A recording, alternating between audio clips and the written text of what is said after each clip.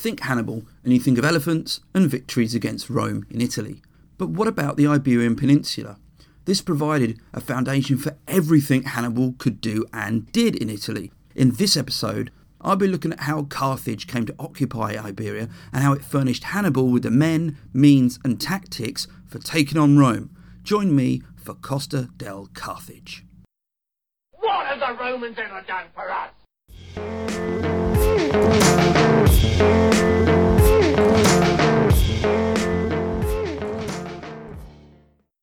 Hi, and thanks for clicking. My name's Neil, and you're listening to the Ancient History Hound podcast.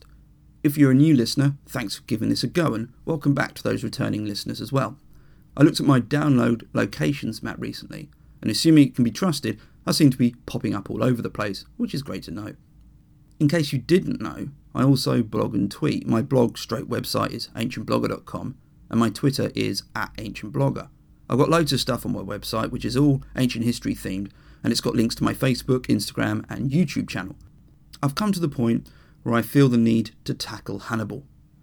As ever, I wanted to find a slightly different angle on it, and as I'm going on a holiday to Spain this year, I thought it might be interesting to have a little dig around into how important Spain, or the Iberian Peninsula, was. For all you fans of Hannibal's battles, I'll be touching upon them, though only to elaborate on how the Iberian troops were used. Much of this podcast will be unwrapping the Carthaginian expansion into Iberia and how we ended up with Hannibal operating from there. Before I get started, I should refer to the main sources I used for this. Obviously, there was Polybius and Livy. I prefer Polybius out of the two when it comes to Hannibal, because he was closer to the time and seemed to have a greater understanding of military matters. But Livy is always useful. If nothing, his slightly bizarre updates about statues bleeding, talking animals, and even a possible UFO sighting does make his slightly dry accounts more fun. More modern reading largely involved Professor Serge Lancel in his book on Hannibal and Carthage. Professor Lancel is an expert on Carthage, and if you're interested in this topic, it's worth seeing if you can get a copy of his books. There's also the Stanford iTunes U lectures on Hannibal, led by Patrick Hunt. They're recordings of lectures, but very, very worthwhile nonetheless, if Hannibal is your thing. I also need to mention a book by Richard Miles called Carthage Must Be Destroyed. This book is a cracking read and brought to my attention a number of themes concerning Carthage and Hannibal I simply hadn't been aware of. For example, the cultural propaganda war he waged with Rome, which involved Hercules of all people. One final thing before I begin. It's probably worth either getting a map of Spain or simply familiarising yourself with it. The important parts are southern and southeast Spain, places like Cadiz, Sagunto, which is just up the coast from Valencia, Cartagena, Toledo, and the Rio Tinto and Ebro rivers. To start with then, I need to address the literal elephant in the room. Why Spain, or as I'll refer to it from now on, Iberia exactly? To answer that, I need to start just after the First Punic War had ended.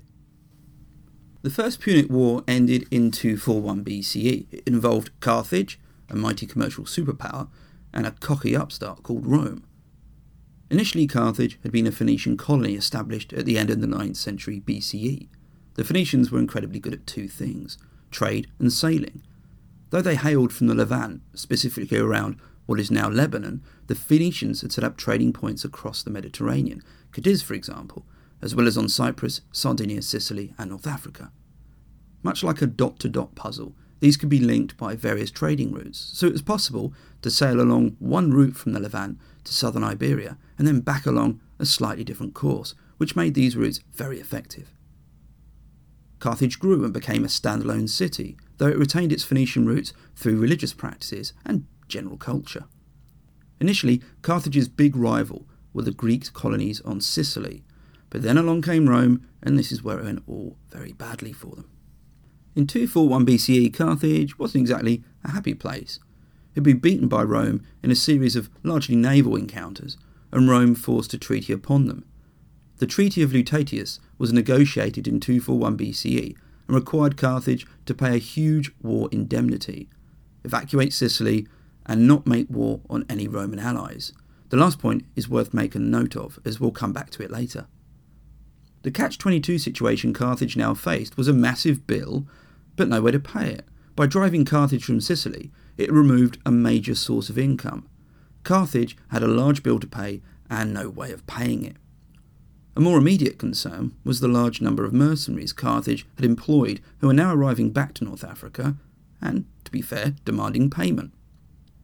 The outcome was a war Carthage had with the mercenaries, and this was won by a general called Hamilcar, though you might know him as Hannibal's father, and he's someone we'll get to know in the process of this episode.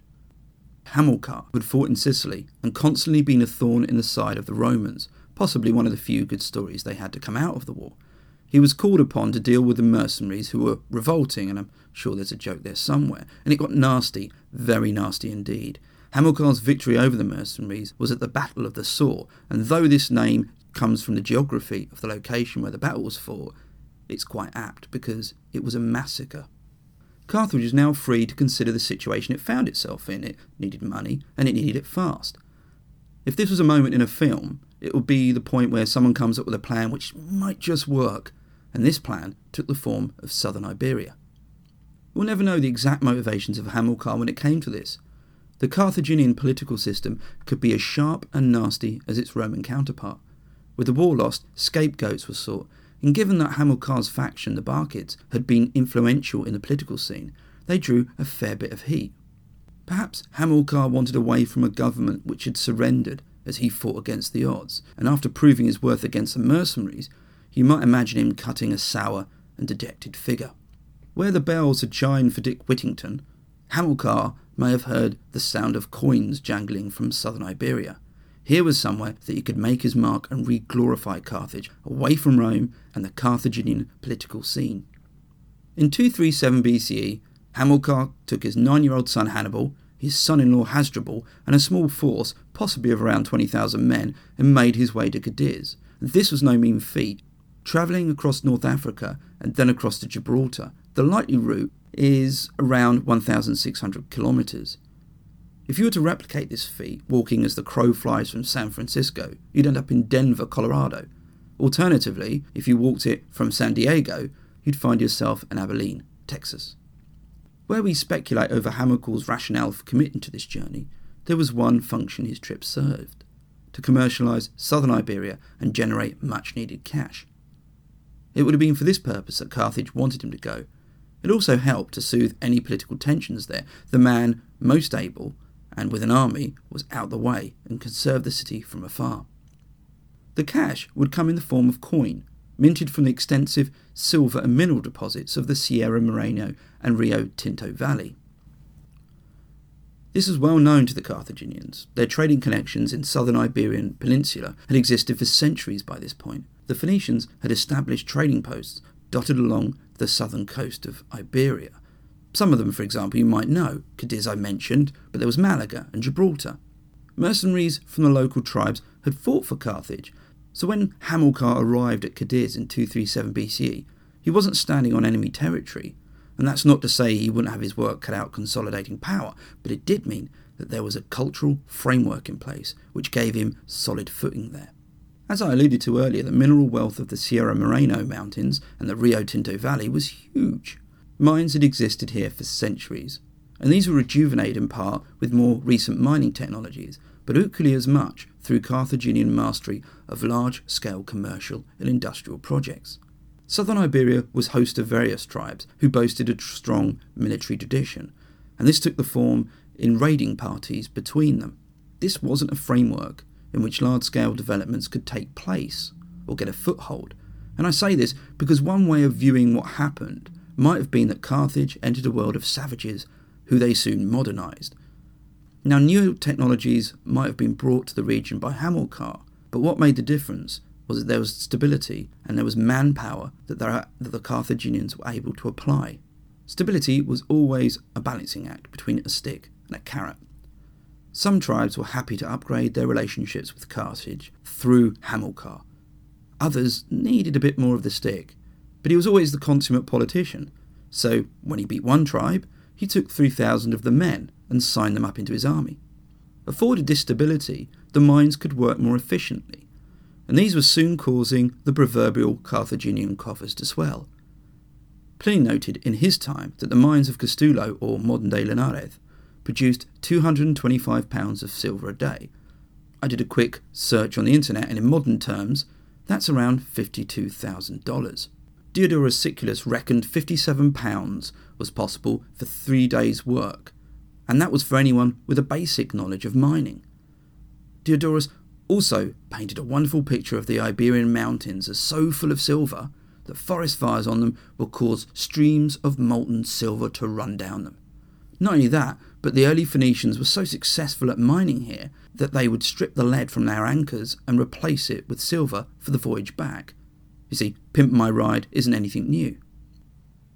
Modern estimates of just how much silver was mined are speculative at best. I've read one figure that gave 46 tonnes a year. That said, we can understand the amount of activity from ice cores taken at Greenland.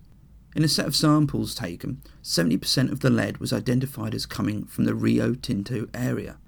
It was also dated to between 150 BCE and AD 50, so that's after Hamilcar, but it does give us a slightly different perspective on the size of industry here. Coin wasn't just minted in silver, bronze coins were also used, and this points to lower units required for local markets. This activity was stimulating economic growth in southern Iberia, which would have a knock-on elsewhere in the Mediterranean. It was also allowing Carthage to repay its debt, and possibly a bit too easily, as in 231 BCE, Roman ambassadors came to visit and see what was going on.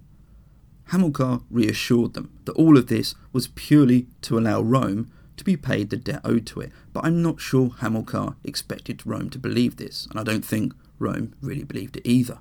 To facilitate the organisation of southern and southeast Iberia, Hamilcar built a new city called Acroluce. It's not known exactly where this was. Some have pointed to Alicante, and others that Carthago Nova, which is modern-day Cartagena, was in fact a redevelopment and extension of it. But what Hamilcar now had was a sizable economy, a reliable standing army, and a capital city. At this point, I want to mention Hannibal, because he would have been witnessing and experiencing all of this. Thus far, he had travelled as a boy to a foreign territory and watched as his father nourished diplomatic relations and won several battles against local tribes. He would have grown to appreciate the need for both to be employed by a successful general. Hannibal was praised for being comfortable in and on campaign. For example, he slept as a common soldier and was happy to bear the hardships. And I suspect that being the son of Hamilcar would have meant any sense of glamping was truly out of the question. In an anecdote told by Hannibal himself, he recalled how he'd been asked to swear at a sacrifice by his father that he'd always be an enemy of Rome, and this took place when he was 9 and about to leave Carthage.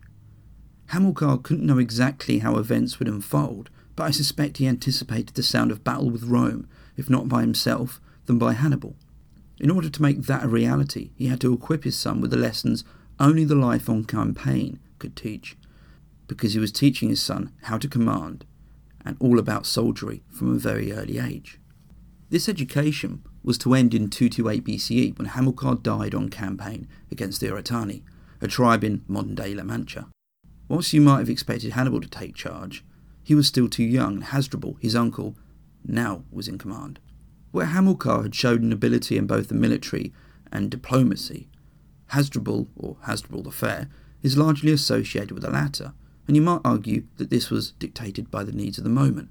Hamilcar had won a large pseudo-kingdom, and this could be unpicked at whim. Hasdrubal took his revenge on the Rutani, and then subdued their lands. But around the same time, he married into the local aristocracy, thus cementing things further. Hasdrubal also built Nova Carthago, which became the new centre for Carthage and Iberia. As I mentioned earlier, this is modern-day Cartagena, and possibly was a revamp of the old capital Acroluce. Livy described it as the citadel, the granary, treasury, and armoury of the Carthaginians.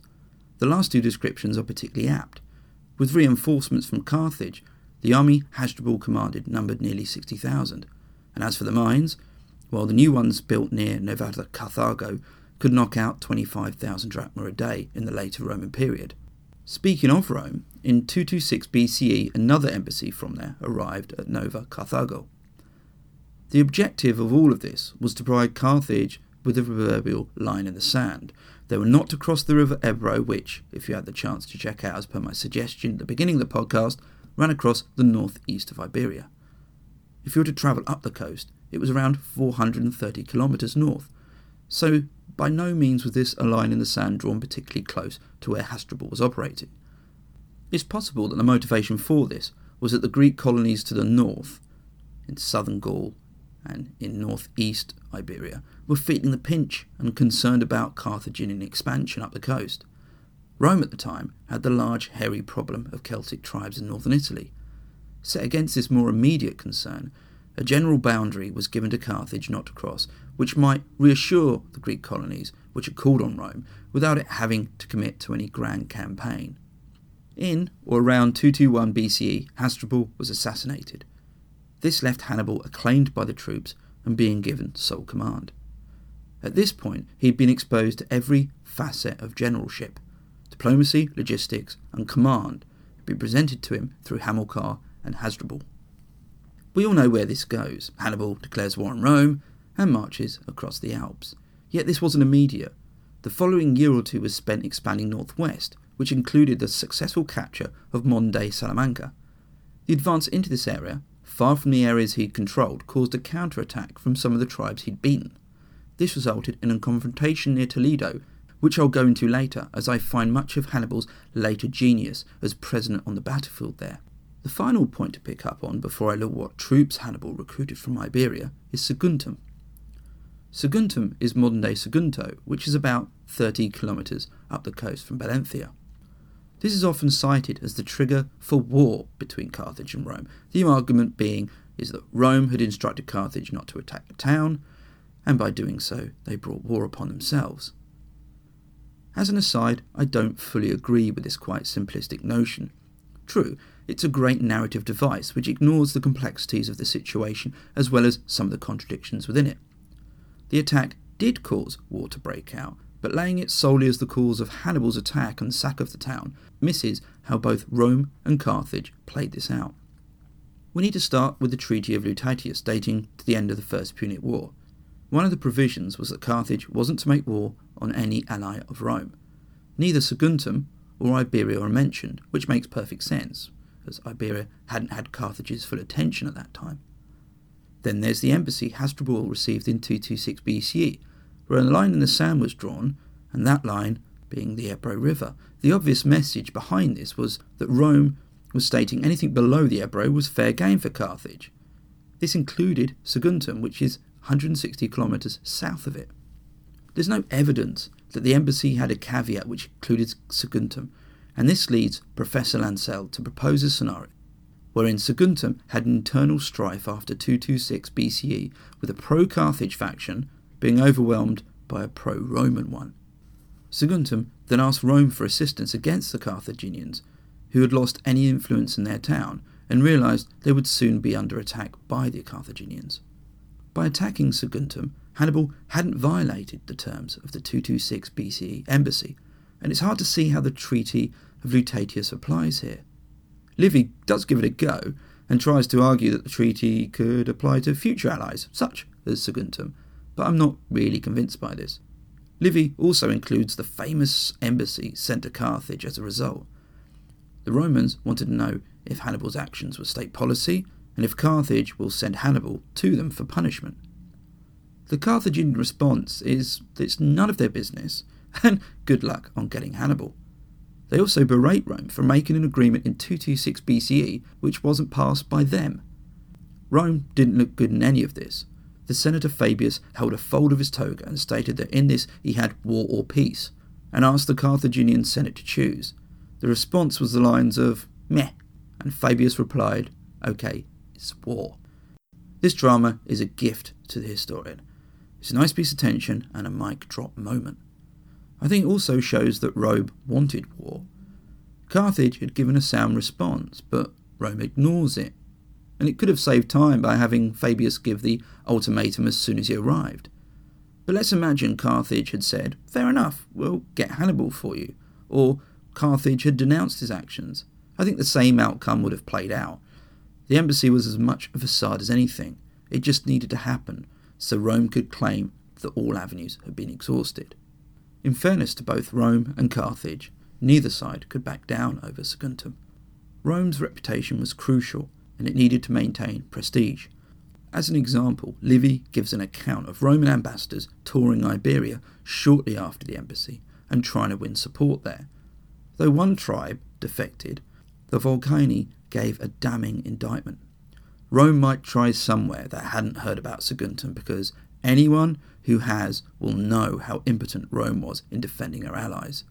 It's what was known as responsa macre, or sententiola non infuesta, which are both Latin for sick burn, apparently. Thanks to Philippe Pepin Sicilici on Twitter for those suggestions, by the way, and apologies for my awful pronunciation. For Carthage, handing Saguntum over to Rome, or even Hannibal, was never going to happen. In the first instance, it would have had huge consequences in Iberia, most likely leading to the unravelling of what they'd established there. And at the back of the mind of many a Carthaginian centre, I fancy that there would have been the memory of Sardinia, which they'd been allowed to keep following the Treaty of Lutatius, but then had been taken from them by Rome simply because, well, Rome fancied it. Back then, Rome had even invented charges to justify what they did. I want to get back to Hannibal now. We are largely at the end of considering him through the scope of Iberia, as now he was mustering forces ahead of the march. But I want to pick up on an earlier point I made about a battle he fought near Toledo, and also tie up a couple of loose ends concerning how Saguntum might have influenced the decision which he has always been criticised for, namely not taking Rome. So roll back a few years, and it's before Saguntum. Hannibal had looked to expand northwest, as I mentioned. He had taken Salamanca. And though he had initially had some success, it's possible he advanced a bit too far, as he faced a revolt in his rear and he was cut off from safer territory in the southeast. The forces were likely those he'd recently conquered, and they caught up with him in the lands of the Capitani, who were based in the Meseta Central, a plateau which includes modern-day Toledo. After being attacked, Hannibal reorganised his troops and retreated across the river Tagus.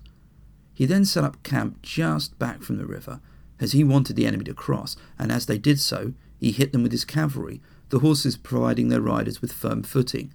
I also suspect the Numidians were given a situation much akin to shooting fish in a barrel, and any who made it across the river had to get up front and personal with around 40 elephants.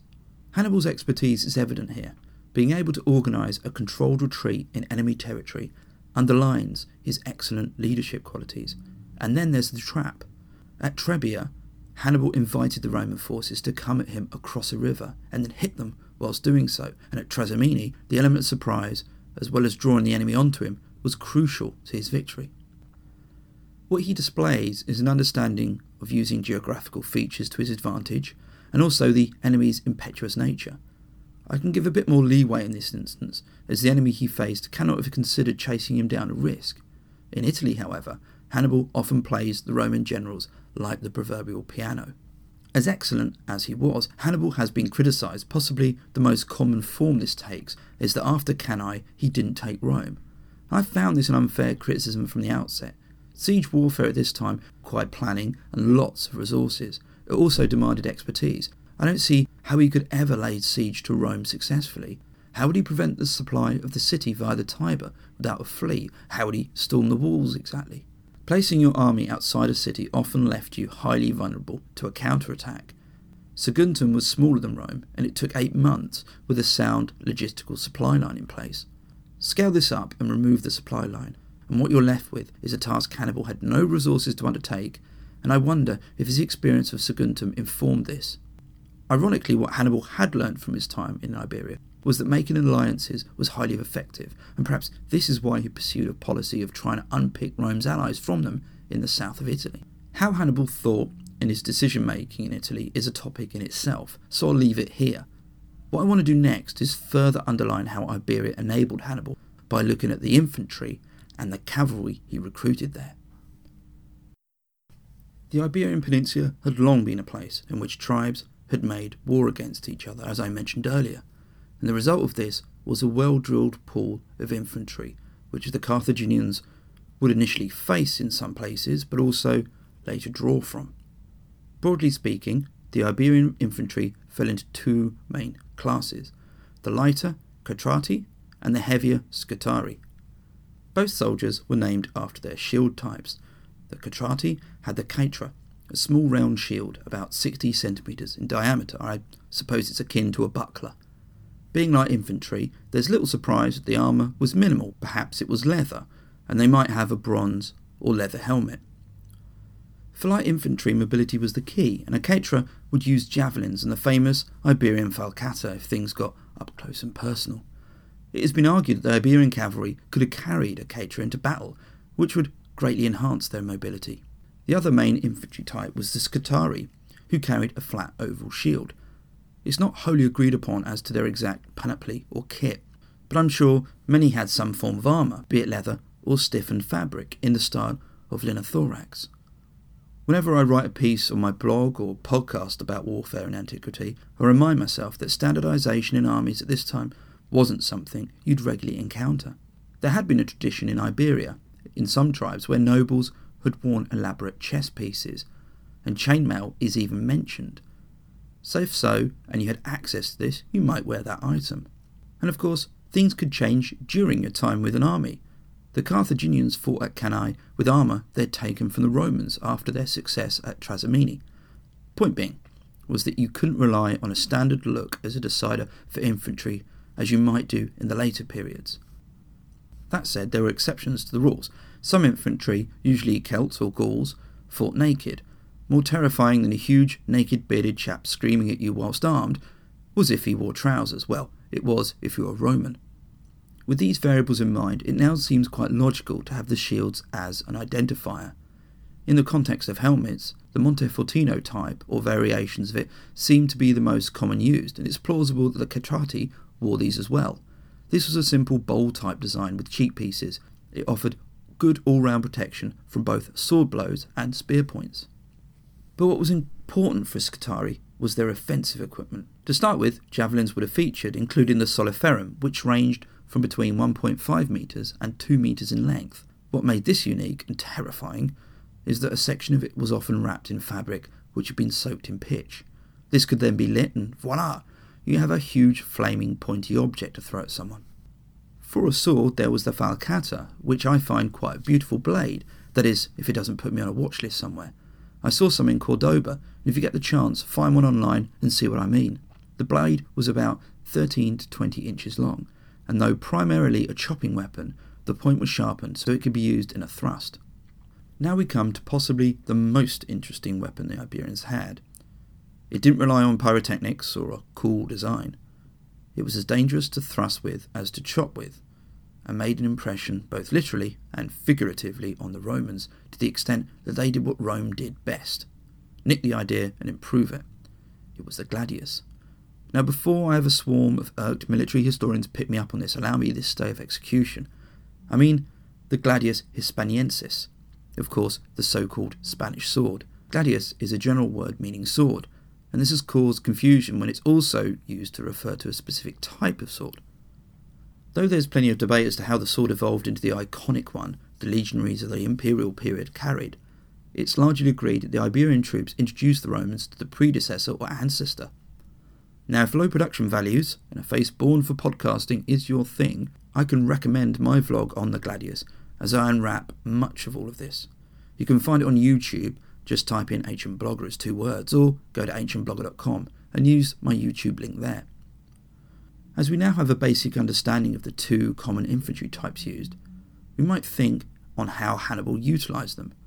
The first thing you need to do is throw away any preconceived notions that the Iberian infantry were an undisciplined and skittish bunch. They weren't. The Iberians recruited by Hannibal were used to fighting, and they were also well disciplined. We know this because Hannibal relied on them a lot, often when they were used as the force which fixed the enemy and allowed something awful to happen to them as a result. A very good example of this was at Cannae. Much of the genius at Cannae was in the use of the concave centre, which bulged out towards the Romans, and this was where the Iberian heavier infantry were located. They were given the task of allowing the dense Roman force to push them back slowly. As they did so, the Roman bloc would push past the Carthaginian wings, which would then turn inwards and lock onto the flanks of the Romans and begin the slaughter. If you're interested in learning how this happened using cutting-edge CGI, I can only suggest my vlog on the Battle of Cannae. The victory at Cannae pivoted on the Romans advancing too far on the Carthaginian line, or into it, and to do this required the Iberian infantry to slowly retreat under intense pressure. I find this drill in itself quite incredible. Infantry lines weren't meant to bend or buckle. Success was always about them advancing and forcing the momentum, not receiving it. But this was critical at Cannae, and there simply wasn't a way an inexperienced or less able unit could have accomplished this. The Iberians had been used at Trasimene in a more traditional manner, though again they were asked to fix the Roman column. I did a YouTube vlog on it, I'll just leave it there. The Romans advancing along the lake shore met the Iberians and African infantry. At this moment the Carthaginian forces swept down the hills and onto the Romans. It was imperative that they weren't allowed a way out, and with the exception of a small Roman force, the Iberians, and to be fair the African infantry, kept the door firmly shut. It's arguable that the Iberian infantry were the most trusted by Hannibal, or certainly trusted to a great extent. He had experience fighting against them, so knew what they were all about. Incorporating them into his army was a logistical advantage because it gave him more soldiers, and very capable ones at that. There's also a caveat. The Iberian Peninsula, as we have seen, was crucial for Hannibal and for Carthage. The resources in men and coin it provided made the invasion of Italy possible. It was therefore important to keep secure. What better way than taking a large number of his troops and having them serve under a Carthaginian? In that way they were bound to him. They had an allegiance which might serve to keep things calm back in Iberia. But Hannibal didn't just take Iberian infantry with him. There was also cavalry which he recruited. When the subject of cavalry and Hannibal comes up, the immediate association normally made is with the Numidian cavalry. And there's nothing wrong with that really, because the Numidian cavalry was excellent at what it did.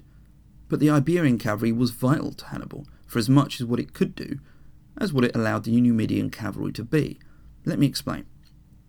It's easy to fall into the trap of imagining cavalry in antiquity as you might do the knights of the medieval period, perhaps not in the sense of wearing heavy armour, but in that they would charge in with swords held aloft. The Numidian cavalry was the exact opposite of this. The horses were small and very quick. The riders would dart in and around the enemy, throwing javelins at them. This might not sound particularly effective when you contrast it with what you may have imagined, but just think about it for a moment.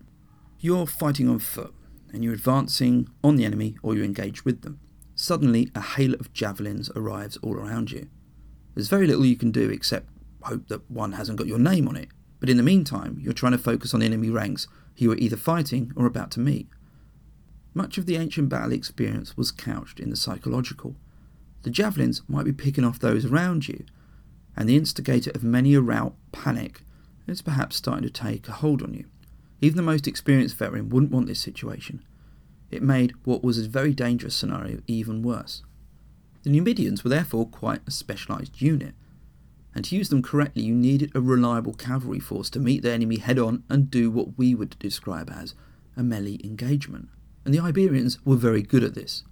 The Iberian cavalry seems to have fought in two ways. The first is as you might expect, namely on horseback, but they also seemed to have fought on foot.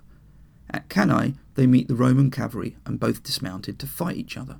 After beating them, the cavalry then went on the pursuit, possibly after getting back on their horses. Just to clock in some overtime, they then swung around and routed the Roman cavalry on the other wing. Finally, it was them who shut the box on the Romans by completing the encirclement and attacking from the rear. Polybius reports that this was done by successive charges, but it's possible that some dismounted as well. This practice is mentioned at the Battle of the Ticinus, which was technically the first engagement between Hannibal and Rome and occurred in 218 BCE. It's sometimes referred to as a cavalry skirmish, but in his account, Polybius mentions how the cavalry fought both on foot and on horse. One of the effects of this was to tie down the Roman cavalry, which may have fought similarly, and this allowed the Numidian cavalry to pepper the Romans with javelins from behind, which caused them to rout. This engagement also supplied us with a nice anecdote whereby the Roman commander was rescued from death by his son, and that son was a young chap called Scipio, who would later lead the Roman counter against Hannibal and defeat him at Zama in 204 BCE. Though the flexibility of the Iberian cavalry was very useful for Hannibal, it makes our understanding of them a bit more difficult. If we knew, for example, that they always fought on horse, we could build a picture up of their weapons and armour. That they might operate as cavalry and infantry has funded a lot of speculation in this regard. It's been argued that there were two types of Iberian cavalry. The first was the light cavalry, which had a soldier who carried a shield, some javelins and a sword, the shield most likely being the cetra. We wouldn't expect much in the way of body armour, by the way, so perhaps leather armour or just a tunic, and head protection would have been a bronze or leather helmet, again, perhaps like the Montefertino. This type of soldier appears similar to the infantryman. In fact, in many ways, they're more or less identical. It would have given him the capacity, therefore, to engage on foot or on horse. And on that point, it's worth remembering that these were cavalrymen who fought as infantry, as opposed to the other way round. It might have been that they faced other cavalry who fought this way, or that it just offered them an advantage. The fact that they had this option, that they could fight on foot, shouldn't steal from our respect for them as highly skilled horsemen. The second type of cavalry was the heavy cavalry, which was purely for the purpose of fighting on horse. I've seen this cavalry unit cited as akin to the cataphracts, with mail armour and a heavy lance, and I should say, I'm not totally convinced that this type of cavalry was present in Hannibal's army, or even that it really ever existed. I think that there was only one type of Iberian cavalry, and that this was the first type I mentioned. The Iberian cavalry was much needed. It allowed the Numidians to be a specialised unit and gave Hannibal the sort of tactical applications he took full advantage of. Unlike the other troop types, the cavalry was very important off the battlefield as well as on it. As we know, Hannibal clocked up the miles in his march, and any army doing so was vulnerable to raids or hit-and-run attacks as it made its way through foreign territory. The Iberian horse would have helped them to negate this, as well as provide a scouting option. There's even a political opportunity for them. We know that Hannibal raided the lands of Roman allies, and the reason for this was to show how effective Rome was. Numidian cavalry undertook this when Hannibal first arrived in northern Italy, but there's no reason to suppose that Iberian cavalry didn't assist or run these tasks as well. To sum up then, in 218 BCE, Hannibal descended the Alps and arrived in northern Italy. He had a force of around 20,000 infantry and 6,000 cavalry, which included the Iberian units I've just mentioned. This is where the story of Hannibal often starts, and his successes are charted from this point onwards. But this ignores what had gone before. It forgets the tough lessons and the campaigning. Those years in Iberia where he was given a thorough testing in the arts of not only being a general in the field, but learning about logistics, diplomacy and strategy. Iberia was the place which made any of this possible. When I started researching this podcast, I knew it was influential, I just didn't realise to what extent, and I hope you've enjoyed listening to me going on about it. If you can leave a review or share this podcast with anyone you know who might like it, I'd be very grateful. I'm also very keen for feedback, so come and find me on Twitter @AncientBlogger and say hi. Tell me what you like and even what you didn't. I'm always looking to improve. Anyway, till next time, thanks again for listening wherever in the world you are. Take care and keep safe.